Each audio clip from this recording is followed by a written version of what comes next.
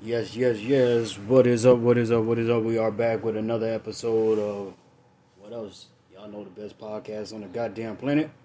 Rant of all rants. I'm your host Mateo. Let's go and get into it, y'all. Let's go and jump into this. I want to talk about this case with this guy named Shed Ewing. Hope I ain't fuck up his name. Pretty sure I did. But Shed Ewing of Oklahoma, black man. 33 years old, I believe, 33, 34, was shot and killed by a white man. I'm going to take that back because they're not even releasing this guy's identity or anything, but for what I hear on the streets, it's a white guy. So the story goes, it's kind of conflicting because it's two stories. One story is the story that witnesses of the white guy, so you never know what they say they saw and what his friends suggest that he did.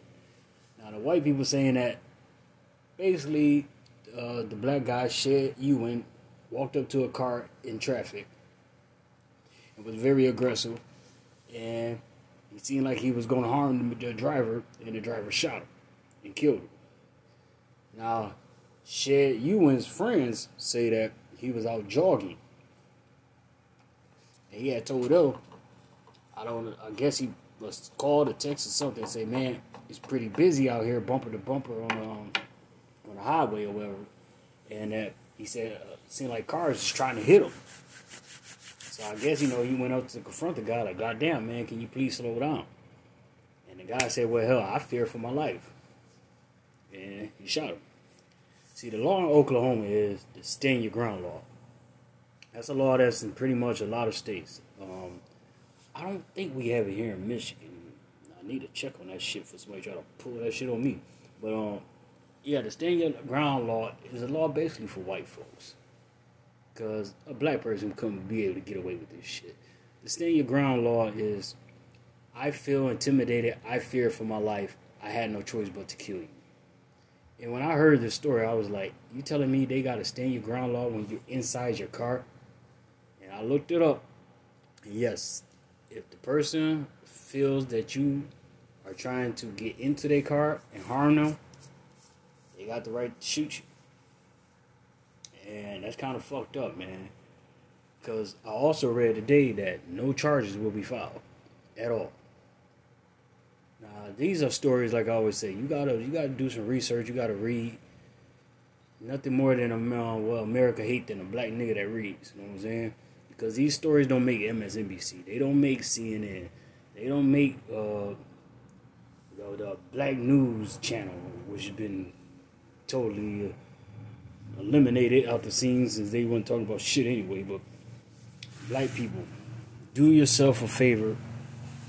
Register for a legal firearm. You go on the motherfucking run and go jog. Keep your strap on. And do not ever just walk up to a car like that, dog. Say what you say from a distance. Going up to a car, you don't know what that motherfucker has. That remind me of when a black couple went to a gas station and the boyfriend went in the store and a white guy started harassing the girlfriend while she's sitting in the car. Now the boyfriend comes out, he see him. He runs over to him and steals on him. Then this dude, while he on the ground, pulls out a gun. Bah! Shot and killed him. Stand your ground law. Now, I ain't saying what the white man was wrong for shooting because he was attacked. But at the same time, he was harassing this woman. All I'm saying is that the brother, man, you got to learn how to de-escalate situations like that. I know you want to sit there and be manly in front of your woman, but bro, one split motherfucking moment, man, you checked out. She moved on. De-escalate the situation. Make sure you checking him, his body movements, his body language. He ain't reaching around. His hands ain't goddamn in his pockets. If so, let him run his mouth, get in the car, come back to the store, get at his ass. You know what I'm saying? Or get your strap out the car, but don't just, man, we got to start learning how to not react off emotions. You know what I'm saying? A lot of black dudes do that. We act off emotion and then we have to pay the consequences because No matter how we see each other, white America sees us as one big threatening nigga. So with that being said, y'all just keep your eyes open, man. At all times, these white supremacists, 'cause they everywhere. Another story I wanted to chime in on was that, come to find out, a lot of Democrats are leaving, are not leaving the Democratic Party, but a lot of them is distancing, goddamn, distancing itself from Joe Biden, man, and his Title 42. Because that Title 42, like I said, that's when they are going to let immigrants into the country and they're going to open up the borders. Now, it's making other Democrats who are running for, Democrats who are senators who are running for either re-election as senators or running for governor. Like, you got Democrats in Arizona, Georgia, Nevada, New Hampshire. Come on now. These are very white states. And you think they can go out there in these midterms and say, I agree with Joe Biden?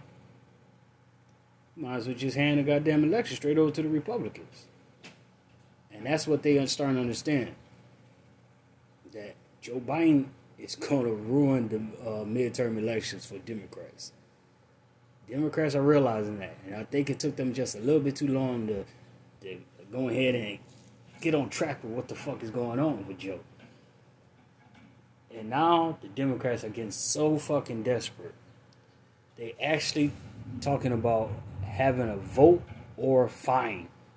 You hear me? Vote or fined. So if you don't vote, you will be fined. That's how desperate the Democrats are. Now, I thought as an American, I had the fucking right if I want to vote or not.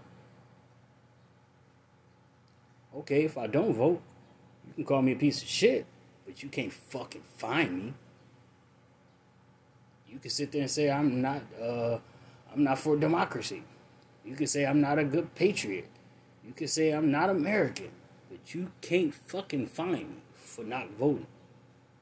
You actually think this shit can actually pass? If America was to do this, America will probably be fining up to probably about $20 billion every fucking election. Every fucking election.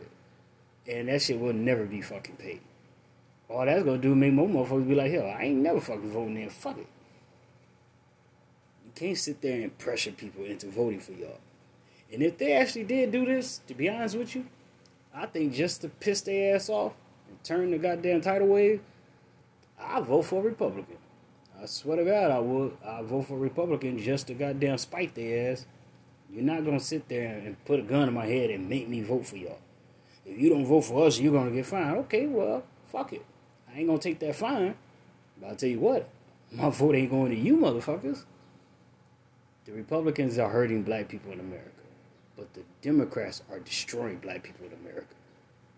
The Title 42 is just one reason, and one reason only, they want it to pass.